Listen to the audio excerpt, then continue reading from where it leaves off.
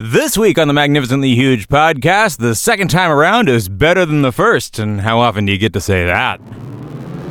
Welcome to the Magnificently Huge podcast with your hosts, Eric Reed, Brian Kruger, and Chris Ryerson.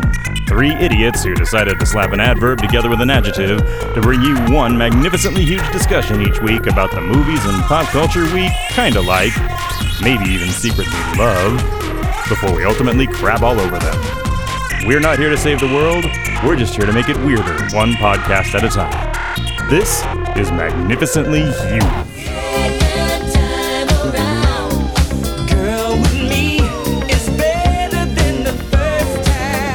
Welcome, everyone, to the Magnificently Huge podcast. This is episode 101. Somehow we did that many. My name is Brian, and this week my friends Chris and Eric will join me for a discussion about sequels that were better than the originals. Now, you'd think that would be easier, but it turns out it's not. We made ourselves a rule that said we didn't get to pick The Empire Strikes Back or The Godfather Part 2 because those were just a little too obvious, and once you get past that, it's like, well, what do we want to talk about? So we're going to get into that this week. We're going to each pick a sequel that we think was superior to the first movie. If you agree with our picks, if you disagree with our picks, if you'd like to suggest a different kind of show, first of all, rate the podcast. Just go in your podcast app, click the little 5-star thing, get that done. Second of all, click share. Just throw it on your feeds and your social media, you know. You do that all the time for all kinds of stuff, so just click it. Okay, you did those two things? Cool. Now, if you want to suggest that other stuff, you can find ways to contact us on our website, maghuge.com. That's maghuge.com. There you'll find a link to our Twitter feed. We are at maghuge. You'll find our Facebook page, we're the Magnificently Huge podcast. You'll find our Instagram, and you'll find a link to email us. We are magnificentlyhuge@gmail.com. All right, we're past the century mark. Let's do this!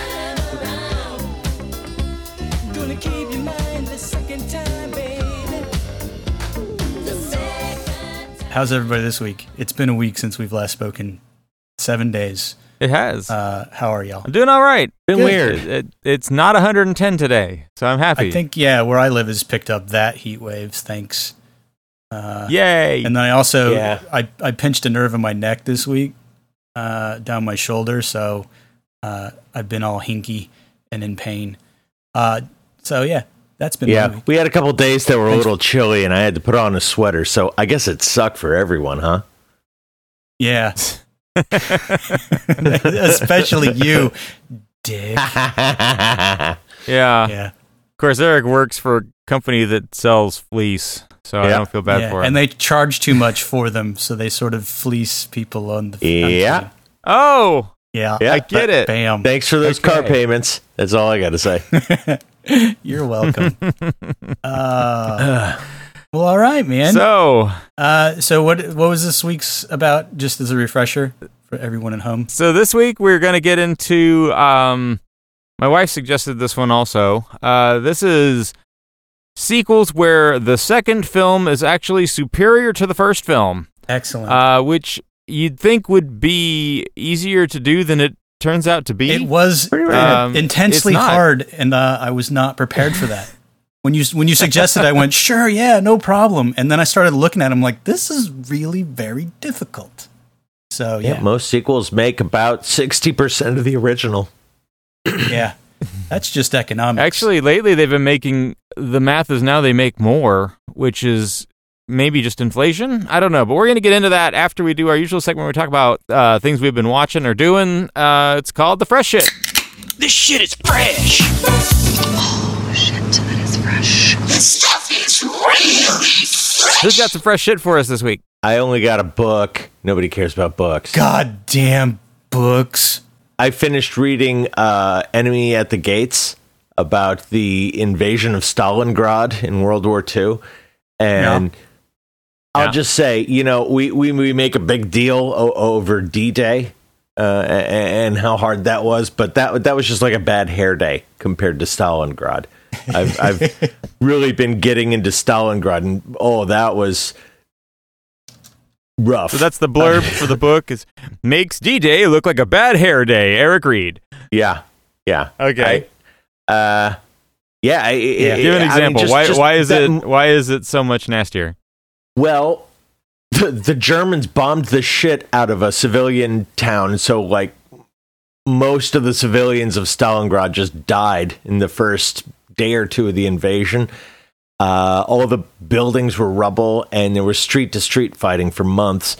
But what makes it funny, because the bad part happens to Nazis, is that they could have won, except Hitler's a dumbass, and they keep explaining all the things Hitler does wrong.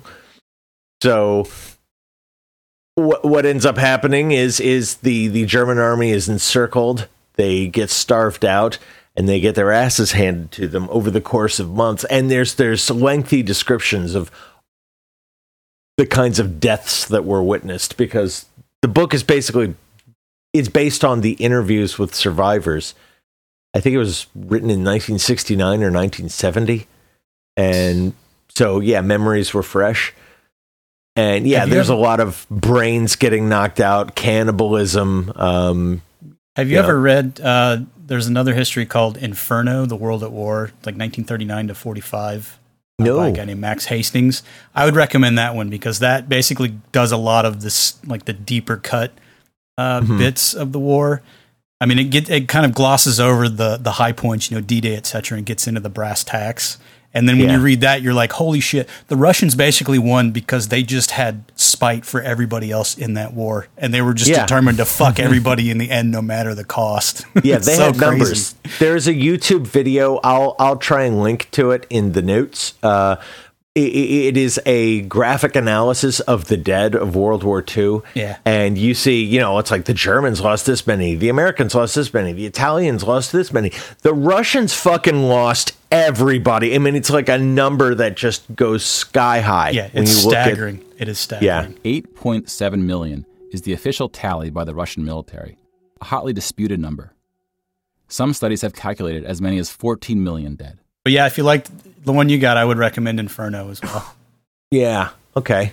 We'll check that out. The worth noting, the movie Enemy at the Gates is based on some of the stories in the book, but it's just the tip of the iceberg. Is that the one with Jude Law as the sniper? Yeah. Okay. Yeah. Like there are all sorts of stories in the book that are in the movie that happen to other people that they give to, they make happen to Jude Law and Rachel Weisz, and I think that's her name, right?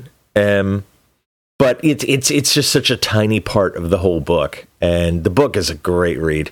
It actually reads like World War Z. It's an oral history, just jumping from character to character to character. Nice. And there's cannibalism in both. So yeah. Well, you can't spell Stalingrad without the cannibalism. And there's all sorts of moments where it's like, well, the moment you want to feel bad for the Nazis, they hit you up with something like, and 2 German soldiers grabbed a baby from some woman on the step, and they ripped it in half. Yeah, I've got no sympathy for them. No sympathy for Nazis in any shape or form. Fuck them. That's what I say. It's just the shit that happens to them is so bad. You go, oh Jesus, and then you go, oh wait, no, that's right. Well, that's why they got sent to a concentration camp. Oh, boo hoo. Yeah, that's why I love when I read Russians, like a history like Inferno or the one you've got, where they get a little more in depth. And when you read the stuff about how the Russians are closing in on Berlin and Hitler's basically soiling himself, because it's like they know at that point, it's like, oh fuck, we better get out of here. But if we don't, we better just put a bullet in our heads, because shit.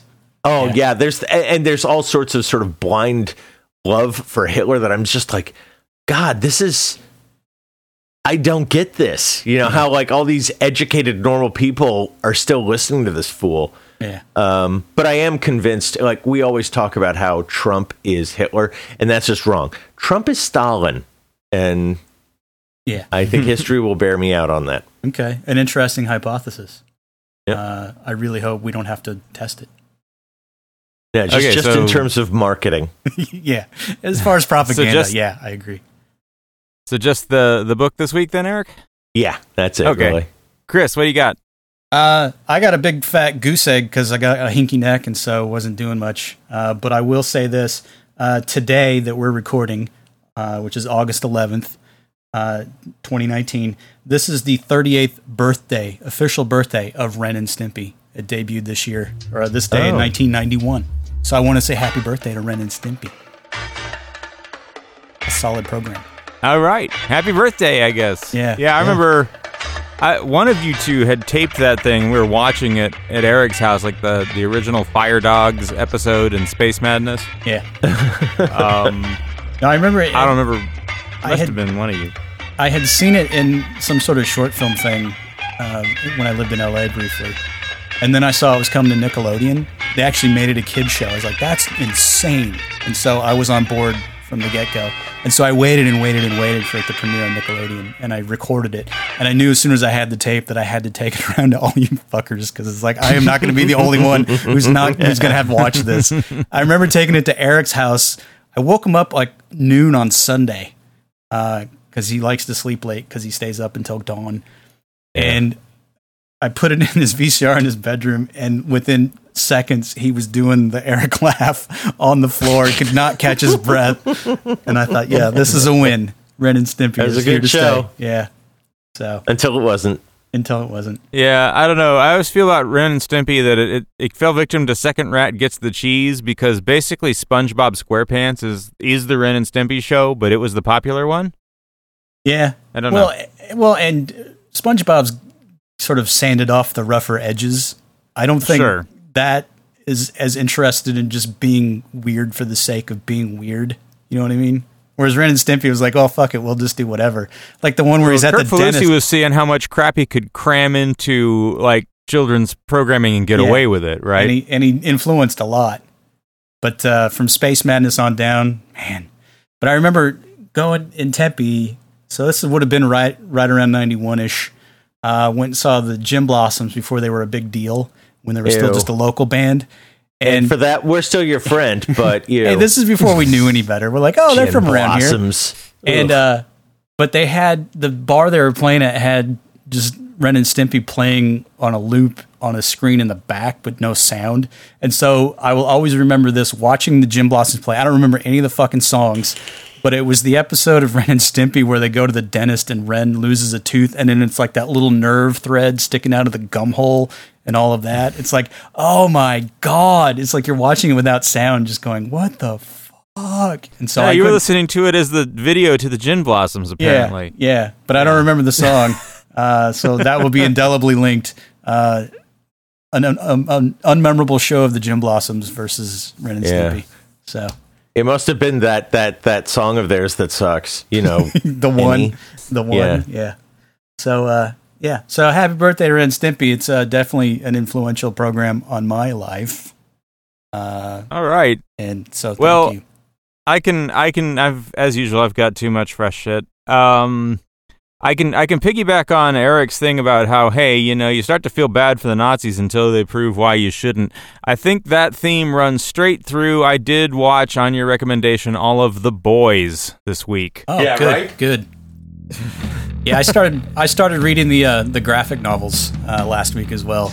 It's a bit of a departure, but yeah, they got the spirit right for sure. Way darker too. Yeah. Oh fuck yeah, way darker. It's pretty dark. The end of season 1 is particularly dark. For The Boys.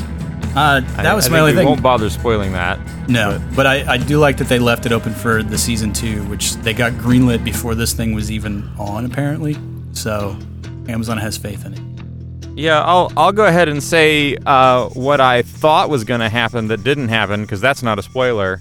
Okay. They seem to be setting up so the show revolves around this Compound V, which the evil corporation, Vought Corporation, is using to juice their superheroes, basically, and make them. They don't exist. Yeah, to make them, and there's a lot going on with Compound V.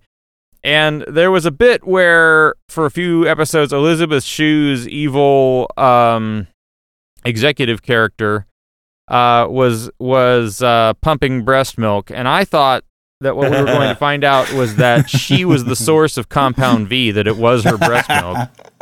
Turns out I was wrong. So like the mugwumps from Naked Lunch? That would be awesome.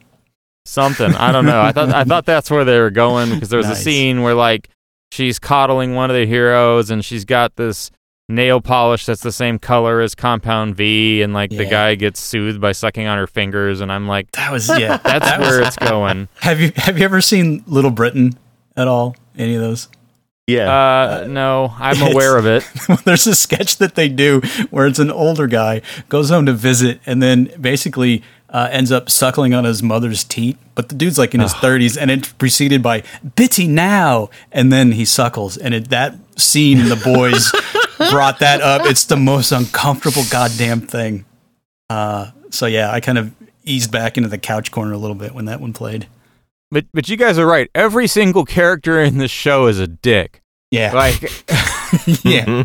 Are there any heroes, really, any protagonists in it, or is everybody just a dick? I think they pin everything conscionable on Starlight, because at least she tries. She's the only one who isn't just an open like asshole to everybody, but she wants to. At some point, she decides to be and is talked out of it by one other character. So I think she's so far as not totally incorruptible, but at least puts up a good fight against it. So I think she's going to be one of the saving graces.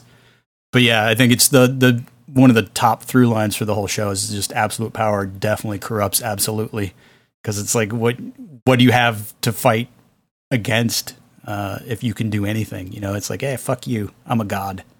It's just crazy. It's so crazy. Also, a corporate lack of responsibility with that much power. Yeah, there's definitely a lot going on. A lot going on. And yeah, there was the scene where the character Homelander was literally delivering the George W. Bush speech after 9/11, like word for word. Well, the comic that it's based on was written during that time, and it was sort of a response to that. So I think you get a lot of that residual. But it fits perfectly with the modern era, because we really haven't changed that much, I don't think. So it's nice. No, we really haven't. No, the boys has got a lot of hype behind it, but I think it's earned. I think they actually did a pretty good job. Amazon's on a roll this year with Good Omens in this one. Yeah, and then they got a new one with Orlando Bloom coming out soon that may or may not be interesting. Well, he's dreamy. Yeah, and it's got him and what's her face from the City of a Thousand Shits. Valerian. Oh, okay. Oh, yeah. Cara Delevingne or whatever. She was in the Enchantress in the Suicide Squad. Oh, God, yeah.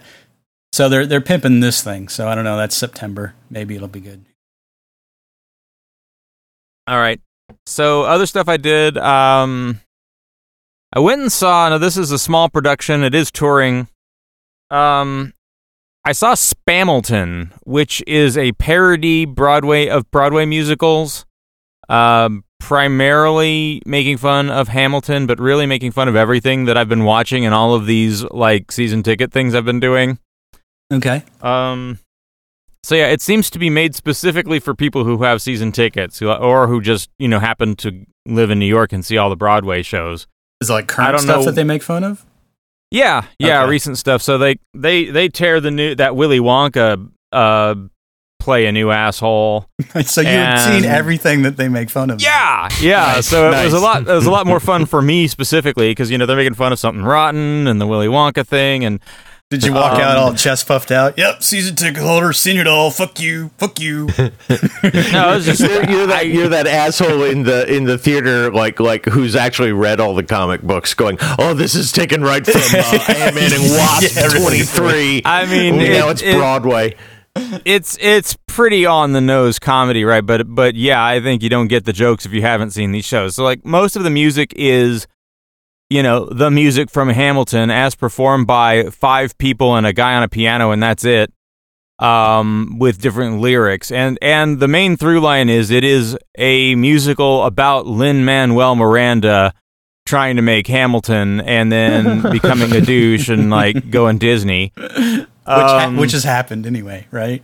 Yeah. So yeah, there's only one woman in the show. She plays all the female roles, and she fucking killed it. Now she was like not even the person whose name was printed in the program. There was like an extra sheet. It's like now this role is this woman, and she was just amazing.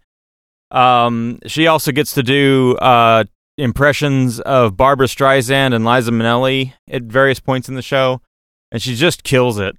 Nice. But the best part is when they take the piss out of Sondheim. Careful the rap you play, no one will listen. Careful how dense the phrase, people will leave or heed. And they have Sondheim come out dressed as Ben Franklin, and he's complaining about how there's too many words in Hamilton, and they're like, really, Sondheim? Another 100 syllables came out of my mouth and fell onto the ground, as another 100 syllables are gonna go south and are sticking around, as another 100 syllables repeat the refrain and are waiting for us in the second quatrain, and I'm starting to cuss every word I say. It's a lyric by Sondheim, all you can eat word buffet, a lyric by Sondheim. Did Sondheim do 1776? I don't know about that, but he did like Into the Woods and things like that. Yeah, I'm just wondering if he had like a peripheral connection to Hamilton. His own Revolutionary War musical. Damn. Did they have a number that went, sir, yes, sir, sir, oh, sir, yeah, sir, absolutely. Sir. Pardon me, are you Aaron Burr, sir? I'm Leslie Odom as Burr, sir. Well, sure. Sir, I'm Lin-Manuel as Hamilton at your service, sir. Now that I've cast you, sir. I'm getting nervous, sir. Sorry, sir, that's worse. Sir. I'm getting nervous, Sir, I'd like to confer. Sir, I am searching throughout Broadway for the answer to my question. How can we make better musicals occur? Sir, it's all a blur. Sir. Yes, and they pretty much took it too far. Like yeah. It was a lot of fun for us. I don't know if general audiences would get half of what we get out of it. You kind of have to have some frame of reference to really think it's funny, but there it was. Look for it on Netflix soon. Yeah, probably not. Yeah, they did have the song "I Want to Be in the Film When It Happens." The film, anyway. And then finally, all right, I know you're gonna shit all over me. We're doing this anyway. Okay. Which do you think was worse? The Lion King or Dora and the Lost City of Gold? I'm going to say The Lion King was fucking worse. Correct, sir. The Lion King is worse. And I tell you this why. Because when I look at the trailers, at least Dora looks like a fun romp, even though it looks incredibly inane, whereas The Lion King just looks incredibly inane. Yes. Okay. That's pretty much exactly right. Also, they wouldn't have bothered to make a live-action version of a film with a girl going, "Which one do you see? Do you see the lion?" Yes, that's the lion. You know, I think they would have made it an actual movie. Okay. So The Lion King has no reason to exist. It is just The Lion King with worse voice actors. Like, whoever's doing Scar sucks compared to Jeremy Irons. Just sucks. Interesting. Who was? Who? Now I got to look that up. But continue. I think it was Idris Elba, but it just sucks. Idris Elba did the voice of the Panther in the Jungle Book thing that Favreau did. I don't know. All I know is that Jeremy Irons was way better as Scar, and they have these animals and scenes so like the photorealism is off the chain, right? Like, I know that none of it exists, but like the interactions of blades of grass or rocks or sand with the paws of these animals is completely believable. But then they've made the faces so natural and actually like the animals that it comes across like Babe. Okay. Like they might as well have trained real animals and then just done shitty animation on the mouths. Because that's about how it comes across. Yeah, I don't get it when I see the trailer. I'm like Aladdin I almost get just because, it's whatever. Easy to do. Beauty and the Beast, sure. But when it's the whole movie's just anthropomorphic bullshit, it's like, come on. Someone on the internet did a deep fake where they took the animated face of Simba and then they stuck it on the CG Simba and made it closer to the cartoon, and it might be an improvement. That sounds like the person that took all of Ron Swanson faces and superimposed them over all of the Full House faces. Have you seen that thing? That sounds about the same. But I got to talk about Dora and the Lost City of Gold here. Now, this is not a movie for either of you at all. Like, I assume neither of you have ever had to endure any Dora the Explorer at all. No, I have not, thankfully. Yeah, because I had kids, so I had to see this thing. So would you prefer this or like a Blue's Clues movie? Or maybe Barney? Like what would be probably what would be worse? Okay. I think the Dora. So here's the thing. This movie appears to be made for a very specific demographic. I believe this movie is made for people who are between the ages of like 23 and 30, who have some memory of Dora the Explorer, who have their own kids, and they want a family-friendly movie they can plop their kids in front of while they themselves get stoned out of their fucking minds. Because Dora and the Lost City of Gold is batshit insane. Because first of all, like, isn't in the cartoon she's actually like a little girl, right? But in the movie they made her a teenager, right? Well, so they start out with her as a little girl. Okay. And at first, the conceit is that all the stuff in the show, she has like this, this talking backpack and a map that sings to her and stuff. And they set it up, and it's like at the very beginning, there it is. There's the goddamn map and backpack, and then it's just her and her friend Diego playing, Imagine, right? And so it's all just in her head. Okay, that's fine. But then little girl Dora talks directly to the camera like, "Can you say delicioso?" And then they cut away, and she's sitting at the dinner table staring into space, talking, and everybody around her is like, "Oh shit, Dora is nuts." And it's a concept. They almost went for it all the way, where it was like all of that shit is in crazy ass Dora's head. That would have been awesome. I'd go see that. and then, or when she's tripping balls, which is a thing that happens later in the movie. Okay. This movie is somehow completely sincere about being a family-friendly Indiana Jones light Dora the Explorer movie, and also completely sincere about how stupid an idea that is, and they know it, and they play with it. Well, okay, let me ask you this. Have you seen the Josie and the Pussycats movie? No. Okay. Well, if you had, then you could compare the two for me, but never mind. But it sounds about the same. I got nothing for you there. This is, yeah. There were moments where I was just looking at the screen, what the fuck? And yet you went. It must be really hot out there in Phoenix. That's all I'm going to say. There is nothing else going on in the theaters. It's all garbage. And, I have sat through worse movies for basically, I say it's about popcorn. Really, I'm just running away from my crushing depression and, looking for distractions. And that is your solution is Dora the Explorer. Excellent. This week, yeah. So if you are 28 years old and you have a young child and you want to kill an hour and a half and also get away with being baked while your kid doesn't notice, you could do worse than Dora and the Lost City of Gold. Thank you. Yeah. That's entertainment. Yeah. And also, as a side note, if you do the same thing but at a Chuck E. Cheese, they will escort you from the premises. So just go for Dora. There you go. All right. Well, enough about that. Let's talk about sequels. Yeah, let's. All right.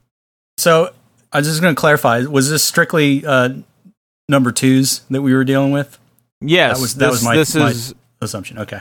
Yeah. Oh, I forgot to talk about Dora singing the song about digging a poo hole when you're in the jungle and you need to take a shit.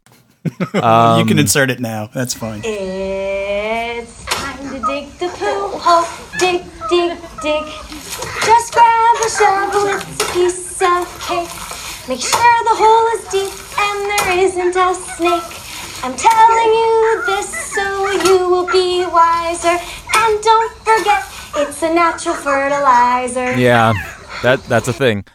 So, yeah, the idea here is it's not very often that any of the sequels are better than the original. Usually the original surprises people, comes out of nowhere, builds a huge following, and then they decide to turn it into a cash cow, and nothing's ever as good as your first hit. Yeah, they basically bludgeon whatever was notable about the original until it's indistinguishable from anything else. But typical. Every now and then you get the sequel that actually takes and elevates the whole thing. And I wanted to challenge everybody to come up with a movie that fit that description, but part of the rules were you weren't allowed to pick The Godfather Part 2 or The Empire Strikes Back because those were just too obvious. Now, I did mention that to a coworker that we were doing this show, and they agreed on The Godfather Part 2, but they're kind of hedged on Empire, and they said, I don't know if it's I agree with your coworker. So I agree with your coworker. So this gets into that gray area, because Empire is a solid movie, but I'm not sure if it's better than Star Wars either. So I'll just leave it at that. All right, so I wanted to take a minute and just cap on either of those movies if we wanted to, or at least talk about them. And yeah, let's go there. Empire. Why I think Star Wars, just Star Wars. It's not Episode 4. It's not a new. It's fucking Star Wars. Yeah. Why it is better than The Empire Strikes Back. First of all, the timeline in Star Wars almost makes sense. Whereas in Empire Strikes Back, we split the cast, and half the cast goes on an adventure that takes about a weekend, and the other half of the cast, and then Luke Skywalker goes and does something for like 3 years, and then they reconverge at the end. Yeah, it doesn't. It doesn't work. Maybe there's one thing that would explain that, but it's painful. Yeah. Okay. No, Luke, let's do it. Luke is on Dagobah getting training, and the rest of the kids are in the Millennium Falcon, in the middle of space, not a star system, but like in the middle of void, right? Mm-hmm. And they're like, oh, what's his name is nearby. Nearby in space is really relative, especially when you can no longer travel at the speed of goddamn light. So chances are good they were in that Millennium Falcon for, several years before they got to Cloud City. They just don't say so because they're putting along at nothing. Yeah. So for that to hold up, Darth Vader has to be absolutely preoccupied with following them to set a trap to catch Luke and doing nothing else for years. Well, actually, only Boba Fett needs to be preoccupied because he's the one who's, tailing them from the asteroids, which could still be where Hoth is, to wherever the fuck Cloud City is. Yeah. It's just really convenient is all that timeline. So it doesn't hold up under scrutiny, and that's why Star Wars is better. At least Star Wars has a beginning, a middle, and an end. Yes. And is a self-contained story, whereas Empire is obviously a bridge in a larger story. So that I kind of get annoyed with at times, because then that means you have to watch the third one or whatever so that you can complete the actual story arc. And that's like, it's a cheat. So I guess I always liked Empire because, and maybe it is because I was a kid, but it was like, oh, that thing I really loved? Yeah, well, shit's about to get dark. Yeah. And that was the first time I really experienced that. And well, I will say that Empire does set sort of a sequel template of sorts for a reasonable amount of success. Is you have to shift the tone of the first one just enough to make it somewhat more of its own thing. And so I can see elements of that in other sequels, so I'll give it props for that. Well, and that's the thing. I guess if you've got a franchise that is as popular as it needs to be to guarantee there will be at least 2 sequels, right? Then the bad guys can win in part 2, and that's always good drama, right? It's a tough pill to swallow, for sure. Like, they got away with that in Infinity War for the same reasons, right? Yeah. But as far as Godfather 2, it's I would agree that that's better than the first, but I think that's the reverse. It's because they split out the narrative, and then you've got the 2 storylines running simultaneously, and they sort of mirror each other.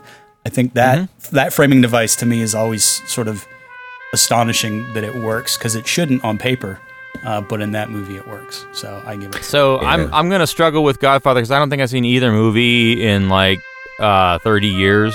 So I just have this hazy memory of, gold tinted movies with trumpets in the soundtrack. I know it was you, Fredo. I knew it was you. You broke my heart. I don't think if you showed me a scene, I wouldn't be able to tell you which movie it was from. As the son of a father who was, an unduly proud Italian American, I had to watch that as a kid every year when it came on TV.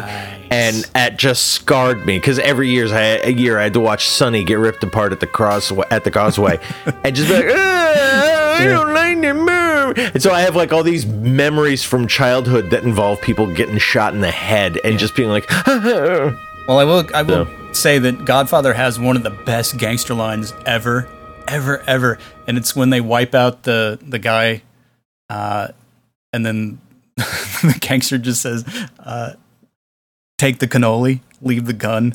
And then they just sort of saunter off after they've murdered this fucker. It's always fun to watch that. Yeah. What do they mention that in? That's some You've Got Mail or Sleepless in Seattle. One of those. Yeah.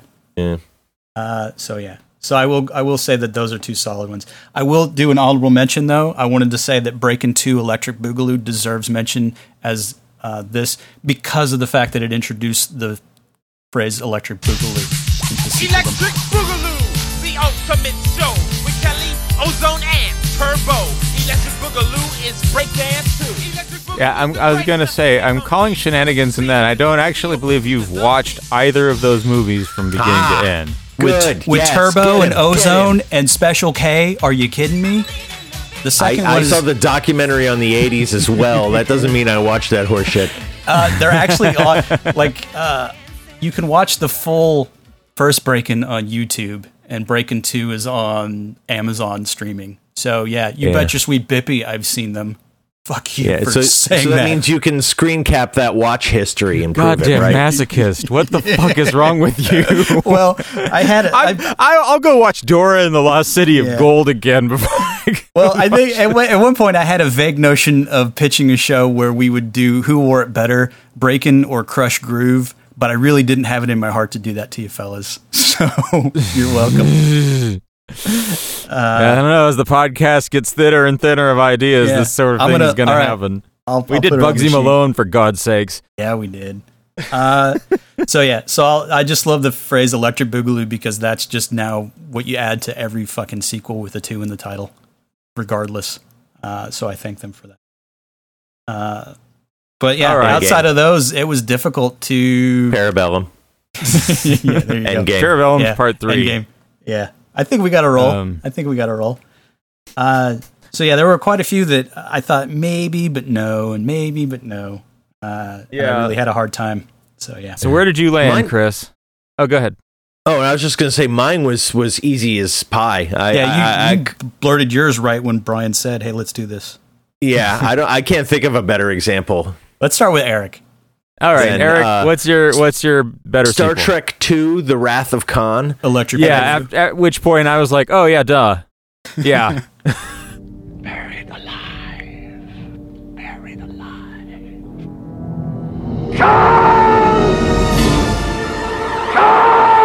I think what made it such an easy choice, though, wasn't just that Star Trek II is so good, which it is. It is so good. It's honestly, it's good on its own. That's the thing. Yeah.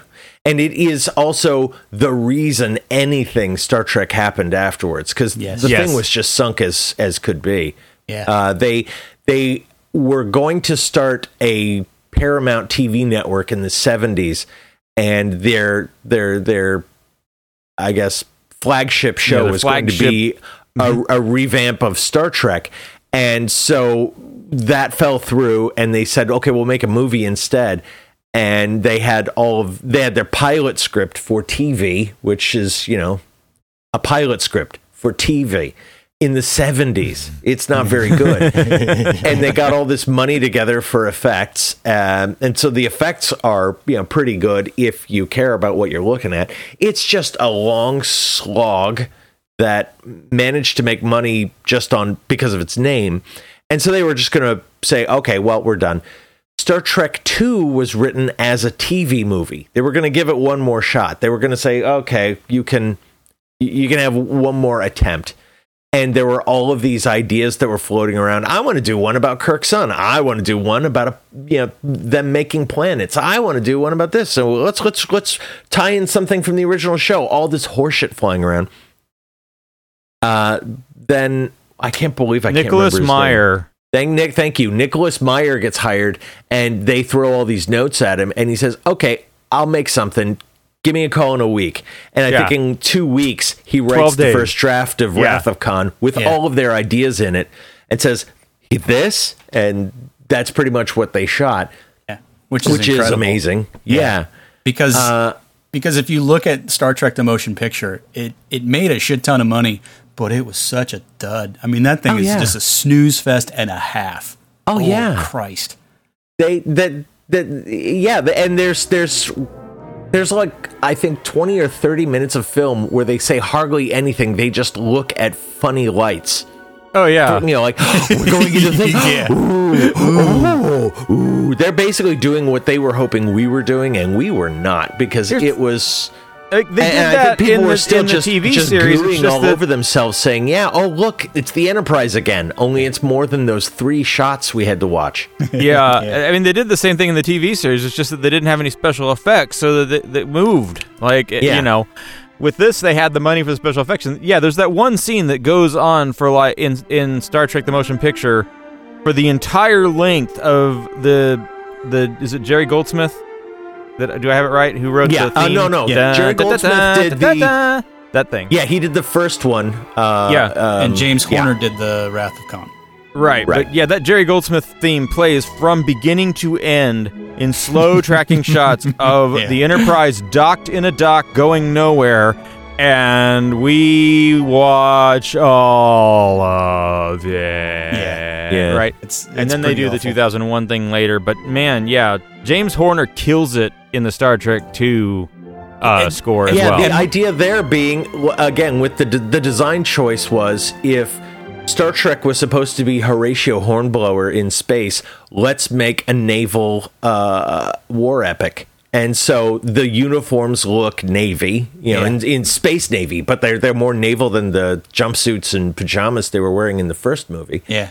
And the music is that naval battle kind of. And they start it right from the get-go, too, when the credits start. You get the score, and it's just, you're hooked immediately, at least as far as I am. It's like, as soon as you see Star Trek II: The Wrath of Khan and the music blasting, you're like, okay, already I can tell this is an improvement, so good. And you kind of let it flow. And they reuse a lot of the effects. That's what's really funny. Most of the effect shots in the first third are just rehashed from the first movie that was so expensive. Right. They saved money everywhere they could, and you don't care. Actually, Ricardo Montalban and William Shatner are never on the screen together at the same time. They never even shot their shit together. It's written the same so set. that you can have one crew come in, do all of that stuff, and then go, send that cast away, have the next, team come in, shoot that shit. Because Montalban was still doing Fantasy Island then, so he would actually have to come in after he was done on Fantasy Island, and then they would shoot like at night or whatever. But they wouldn't have to. Yeah, there was no huge collection of stars that needed to be assembled. Yeah, at the time. And, also all the Star Trek cast were still pretty much nobodies. It's a good time. But even structurally, the thing works. The only thing that bothers me is that if you know what it's based on, if you've ever seen Space Seed from the original series, and then when Chekhov is on there, and you know that he was not actually on that episode, but they're very familiar. Yeah. But the people can sort of retcon it and say, well, he could have already been assigned to the Enterprise. He just wasn't in that particular episode, so he knows. Yeah, there's like 300 people on that ship. Yeah. We don't have to follow everybody in a 1960s show. Yeah, so they do a nice job of one criticism, right? Yeah. Like, Star Trek II holds the hell up. It also was a huge milestone in computer graphics. The Genesis effect sequence was a big deal in CG tech world. Yeah. A lot of the guys involved in that went on to basically become Pixar and other major innovators in computer graphics. They have the balls to kill a main character. They have the balls to do gruesome stuff right at the outset with that critter that gets in their ears. Yeah. I like the fact that it's just solid. Well, I like the fact that when they still kill Spock, but Nimoy wanted that to happen earlier in the movie, but apparently a script leaked and fans went apeshit, and so they moved it to the end. That's that's what's funny. That's actually Gene Roddenberry, who did not like the idea that they were going to kill his character off. So at like one of those Star Trek conventions, they said, "Oh yeah, they're making a new Star Trek movie, and they're going to kill Spock." And everyone went, "What the fuck? What a dick move!" But so they just sort of fake kill him in the beginning to fake everybody out and make them think, "Oh, that's all they meant." Oh, that's true. Oh man, that's funny. Aren't you dead? Yeah, So But this is also where they set up a lot of the lore for the progressive movie series. So you get the Kobayashi Maru, you've got the Khan aftermath. That's an interesting point. There's a lot of things that are made up in this movie, like Kobayashi Maru, that get used throughout the Star Trek universe later on. Yeah. Because it was done so well this one time, and they never bothered to do something else well. I find that fucking just an assault. It's like, make up your own shit. Keep going. Yeah. No, we agree we're just going to keep is rehashing that. The best Star Trek anything. Like, I don't think Star Trek gets better than this. No, I think from all of them, it's good. And I was not prepared also, and I think this is because it's Nicholas Meyer, but all of the literary references that you kind of have to know in order to appreciate how they fit in. I think it lends to the whole gravity of the quotes he's using. Because at the end, when Khan is quoting Moby Dick and that sort of stuff. But there's a lot of the quotes. That's the thing, though. The quotes are used as if they're quoting something. I don't think you need to be familiar, because at one point he does that thing. Do you know the Klingon proverb that revenge is a dish that's best? That's a Sicilian proverb. I think they're intentionally. Yeah, but they're intentionally, they're telling you don't need to know this stuff. But this is the deal, though. But you translate that over to, say, Star Trek VI, which was also Nicholas Meyer, and you've got Christopher Plummer as the Klingon commander, and he's spouting all of that Dogs of War Shakespeare stuff. It just rings really hollow in that one, whereas in Star Trek II, when Khan's doing it, it fits. You know what I mean? I think he was making a joke at that point, because but that's what I mean. At one point, McCoy says, I'd pay real money for him to shut up, because he keeps quoting Shakespeare. There's the best quote in the early in 6, when Spock says there's a Vulcan saying only Nixon could go to China. Oh, come on. That's hilarious. That's good. Okay. So anyway, Star Trek II, Stone Cold classic. Trek at its best. It holds up. But if you buy it on Amazon, do not get the director's cut. It adds things that did not need to be added. Some movies are short enough. It's like there's all that shit with Scotty's nephew who works in the engine room. Bad. Yeah, the kid from Witch Mountain. Yeah. It's awful. Yeah. Okay. But yeah, an absolute classic. Really a great movie, especially if you haven't seen it. Shit, I'd like to see it again for the first time. I just watched it again this week, and it held up. Yeah. Good choice. All right, Chris. So you said you struggled with yours. I did. I struggled hard. My first instinct was to go with Mad Max 2, The Road Warrior. Another kind of obvious and solid choice, I'd say. Yeah, but given not obvious, I because I think Mad Max has like a whole lot of love thrown at it, but it's boring too. No, I don't like Mad Max at all. That's why I thought it was an easy choice. Like, Road Warrior is so much better than the first movie. Well, it's an improvement. I enjoy both of them. I like Road Warrior a little better. Mad Max is more of like a Wild Ones biker roadhouse movie. Whereas they set the stage and the world is just basically obviously in decay, but then by the time you get to Road Warrior, it has just fallen off the edge and is full on past decay. But George Miller was wise enough to take all of the motifs that he started in Mad Max and sort of pepper them in. So if you watch them together, it's a mind-blowing deal, because it's like, how the fuck did you put all that shit together not even knowing that you were going to do this other movie? But I think he expanded it out in ways that really pushed the envelope for it, and in the process created that whole genre in the 80s with that desert apocalypse wasteland thing. So I don't know. It's a solid choice for me, but I thought if Eric's already doing Wrath of Khan, let's not belabor all of the sci-fi stuff, because that's the easy end of it. Because you've got Bride of Frankenstein, Evil Dead 2, Dawn of the Dead, stuff like that. And then we would just have a genre show. So I thought, what are some comedies that might be fitting this bill? And then two that came to top of mind. One was A Shot in the Dark, which is the sequel to Pink Panther. And that's the first one where Clouseau is not a bit player, and they actually give him his own movie. And it sort of cements all of the Clouseauisms. But it's still an early 60s Blake Edwards comedy, so it's sort of a particular taste. So I decided that I was going to make the case for Austin Powers, The Spy Who Shagged Me.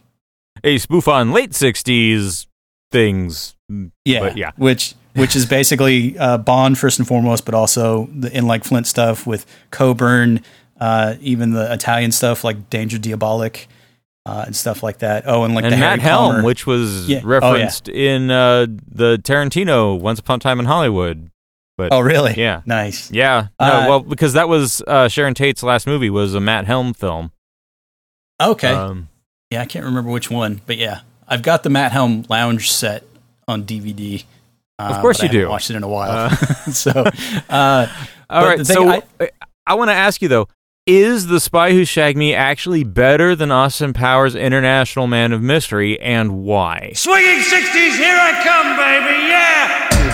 I think it is, and I think it's solely because the first one, while good and still enjoyable, it definitely is its own thing, and it's tied to the late 90s when it was made.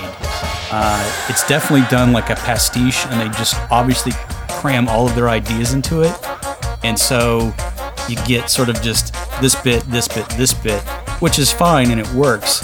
But I think where Spy Who Shagged Me transcends that is that they just said, well, we've got a bigger budget. Let's just, who gives a shit? Let's just make it as crazy and stupid as possible. And so you give it the same sort of paper-thin plot line, but they just managed to fill it out so much more because they had the sense not to make it all about Austin Powers. And that, to me, is where it goes stronger. So you still have they made an allegory of erectile dysfunction. Exactly. I mean, I remember watching this going, are they serious? Give me just gags, for Christ's sake. Yeah. But I think they expanded it out, and it's sort of like how it basically, in a nutshell, encapsulates everything that is so odd about the evolution of the James Bond franchise. Because it started out, it was relatively rooted in some form of reality. Dr. No's a little bit crazy for a starter because it's the underground layer and this and that. But From Russia with Love is just a straight up spy thriller. And then Goldfinger gets a little more outlandish. But by the time you get to stuff like You Only Live Twice and the volcano layer and all that, I mean, it's just a full on cartoon. And I think that's where Spy Who Shagged Me excels, because it said, well, screw it. Let's just embrace all of the silliness of these types of movies and just go for broke. And so they had a lot of fun with it. And then you introduce all the characters on the periphery. So in the first one was Dr. Evil. So they had sense enough to start this one with the theme to Dr. Evil by They Might Be Giants, where it's evil is his only name. Right. So you kind of know that it's the focus is not going to be on, oh, behave. Do I make you holy? This is actually a movie about Dr. Evil, right? Yeah. And I think that's also where it excels, because to me, it's your hero is only as interesting as the villain that he goes up against. And if your villain is not interesting, then you don't have anything at all. And so by giving more to Dr. Evil in this one, and they expand his backstory out to just ridiculous nth degree levels, mind you, I think they really made a wise choice there, because then it takes the focus off of the repetitive catchphrases that Austin Powers is known for, which is really his only shtick. And they kind of moved it beyond that. So it's just a funner movie to me, just because it is so ridiculous. And then by the time they wind up in space, you've got all of the bases covered for all the Bonds, because then you've got the volcano layer with You Only Live Twice. You've got the space mission thing for Moonraker. So it's all of the Roger Moore, late Connery, that they just blow up. And it's so dumb. And yet it makes me laugh because it's so just over the top ridiculous. So that's my case. This is the movie where they introduced Mini-Me, which is good. It's also Bastard. The movie where they introduced Fat Bastard. So which is a problematic character, to be sure. But for my money, when I saw that in the theater, when he said, "Let me eat your baby," that's where I actually laughed the hardest, I think. I don't know why. I just wasn't prepared for that. So, I'm sorry. I still the biggest laugh I've gotten out of the entire Austin Powers universe is still when Tom Cruise turned around playing Austin Powers. I thought that was hilarious. Yeah, Goldmember has some very solid moments, but it's definitely the weakest of the three. But Goldmember also has my favorite line from the entire fucking series, which is Michael Caine as Austin Powers' father. I know what you're going to do. And he says, there's only two things in this world I hate. People who insult other people's cultures and the Dutch. Yeah. And then he just leaves it. That's the funniest line ever. So, you know. I'll be honest, I didn't even bother with Goldmember. I've never seen it. And part of the reason is I felt like, I mean, there was good stuff in Spy Who Shagged Me. I liked the first one better. Maybe it's just because I liked Elizabeth Hurley better than, what's her name? Heather Graham. Yeah, well, Heather Graham's fucking useless. That's the other reason to not really... They hired her because she's pretty to look at. Sure. She's the flavor of the minute. Yeah. Yeah, because she had just done Boogie Nights. And... Well, the only difference, I think, between her and Elizabeth Hurley, they didn't give Elizabeth Hurley pretty much jack all to do in the first one. She's just a blank slate as sort of the straight man to Austin Powers' crazy. Whereas in the Spy Who Shagged Me, they actually amped it up and they made her a female version of Austin Powers. And then the whole crux of this movie is that Dr. Evil stole his mojo, so he's got this whole self-confidence crisis thing happening. So to me, that was an interesting dynamic that they thought they'd play with. I mean, it gets clunky at times, but it's not nearly as clunky as watching the really uncomfortable sexual harassment that Austin Powers does to Vanessa in the first one. It just doesn't hold up. But at least it's funny. I thought it was hilarious, but you know, I'm a dick. I think to me, the secret weapon. Go ahead. No, you go ahead. The secret weapon of these movies really is Scott Evil. I think that the whole concept of Scott Evil is what makes this thing work. Well, the fact that Seth Green has said on record that he played Scott Evil like he was in a Lifetime drama, whereas everybody else was playing a comedy, and he said that was sort of where he got the flavor for Scott. So when you watch them, you're like, holy shit, he really is the only one playing this straight.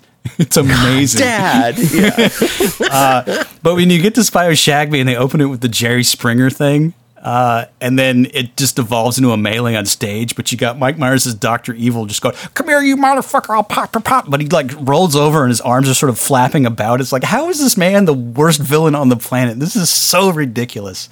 So it just kind of plays out. It's fun.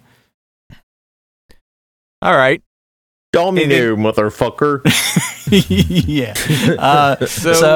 So it's good. It's good. They just amped everything up. That's my case. But like everything, opinions are like assholes. Everybody's got one. They all stink. Yep. I'm an asshole, and I have an opinion about my movie.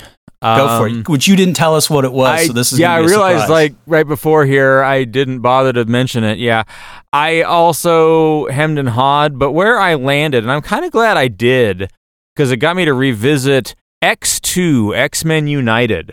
Oh, okay. So here's the thing about X2. First of all, the original X-Men, I don't think anybody really has fond memories of the original X-Men. Not entirely. Not very good. I remember being blown away at how good it was. The very first X-Men, I didn't think that was going to happen. I went there expecting shit, and I walked away going, ooh, they made a real movie. Yeah. Well, at the time, it was fairly unique because it was a superhero movie that actually did not suck and did not fuck up the source material. X2 gets a lot of mileage out of Magneto. I mean, X1, X-Men 1. Gets a lot of mileage out of Magneto. It starts with that scene in Auschwitz where Magneto first accidentally has his puberty moment and bends the gates, and I think that really got everybody's attention. Like, oh shit, they're not fucking around.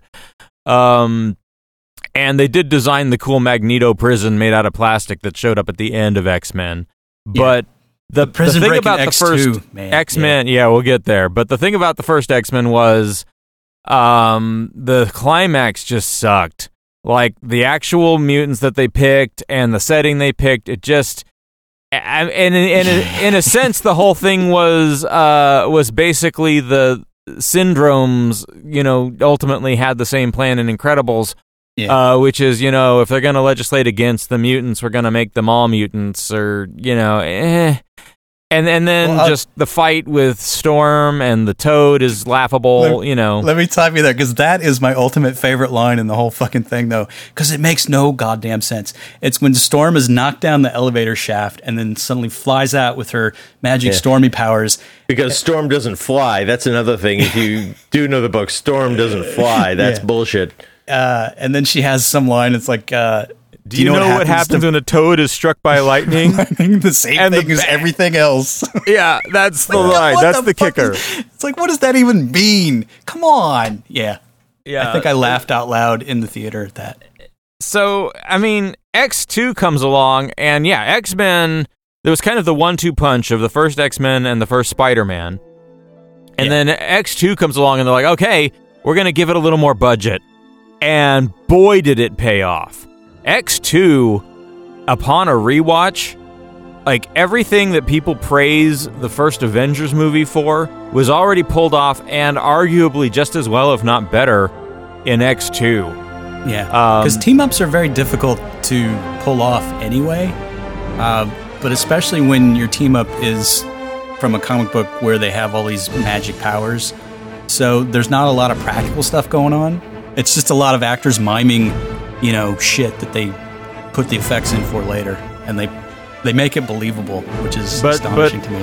The best example of that actually is what you already talked about, is Magneto's prison break scene. So there's a scene where Magneto breaks out of his little plastic cell because there's a guard who comes in to give him food or something, and he's like, something's different about you. You've got too much iron in your blood, which I guess had been, put there by one of his minions. Mystique gave him like a bunch of mercury in his beer or something. Right. And so Magneto kills this guy by just pulling the blood straight out of his body, which is a poorly done effect, but the rest of the effects don't have to be good because they just have to be kind of metallic blobs. Was that what he did? He pulled the iron out of the guy's blood, made a bullet out of it, and just shot the shit out of everything in place, right? Yeah. But all Ian McKellen has to do is just stand perfectly still and confident while while this plate of iron, they retract the bridge, but he just creates a floating plate of iron that he stands on, and then he's got these two little iron balls that orbit him like electrons, and then just break the shit out of everything, and all he has to do is just stand there like, y'all can't even touch me. I'm just, I'm just Magneto. The guards all run away, and one of them kind of falls off the land bridge and says to his friends, "Run, you fools!" And so he is both dragon and wizard. Yeah. Well, here's the thing that makes Ian McKellen the perfect choice for your villain, is the fact that he had already done Richard III previously, and it's a really good Richard III if you've seen the movie, which kind of updates it to the 20s and sort of neo-fascist whatever. But he's already got that Shakespearean gravitas down because he's a trained Shakespearean actor. And I think it shows in the Magneto character. He doesn't look ridiculous. You don't think he's not going to fuck you up. And I think it's just perfect as a foil for the rest of them. Also, he's the bad guy leader, and the good guy leader is Patrick Stewart. So it's like you need somebody on par with that. I'm pretty sure Patrick Stewart's like, well, get Ian McKellen. He's fucking awesome. Yeah. Well, they actually knew Ian McKellen because of Apt Pupil. Bryan Singer, before the first X-Men, had done Apt Pupil with Ian McKellen. So if anything, McKellen brought Patrick Stewart in. That's right. Yeah, that's right. He probably said, get Patrick Stewart. He's fucking awesome. I think you mean Patrick Stewart. Yeah. But everything is awesome. They got Alan Cumming as the Nightcrawler, and they open the movie with this amazing... the Nightcrawler invades the White House sequence at the beginning of X2, if anything, is better than and more badass than the Quicksilver scene that everybody was all into in Days of Future Past, years later. It's the same basic concept. This guy's powers just allow him to own everyone in the room, and it's in bullet time because, 2003. Yeah. But man, is it... And again, the CG isn't great, but it doesn't... that means that they had to focus more on actual practical stuff in order to pull it off. There's some phenomenal shots where he's just popping in and out of, different parts of the frame, fucking up soldiers. Yeah. there's a scene where Wolverine goes berserker, and they actually had to edit it down because that scene had earned the movie an R rating from the MPAA at the beginning. This movie hits hard. Yeah, well, as we all know, Logan is an R-rated movie, and that's pretty much the Wolverine that we all wanted. The best X-Men movie. Yeah, it probably is. Logan is probably the best X-Men movie, but X2 holds up. I went in expecting to be really like, oh, this is just, things have moved on and gotten better. But if anything, it pointed out how, in the same way that like they've taken, what was the movie that the SpongeBob took the edge off of Ren and Stimpy? Like, Marvel movies have kind of taken the edge off of where X2 was. Well, there's a lot of heady stuff going on in there. I mean, they've got that whole, like, coming out of the closet gay subtext, but they've transferred it to the mutants. Or is it just text? Well, that's what I'm saying. There's a scene where Iceman comes out to his parents, and it's very... As a quote-unquote mutant. So, when they get to that, it's a fairly heavy-handed parable about being gay in the modern world, I guess.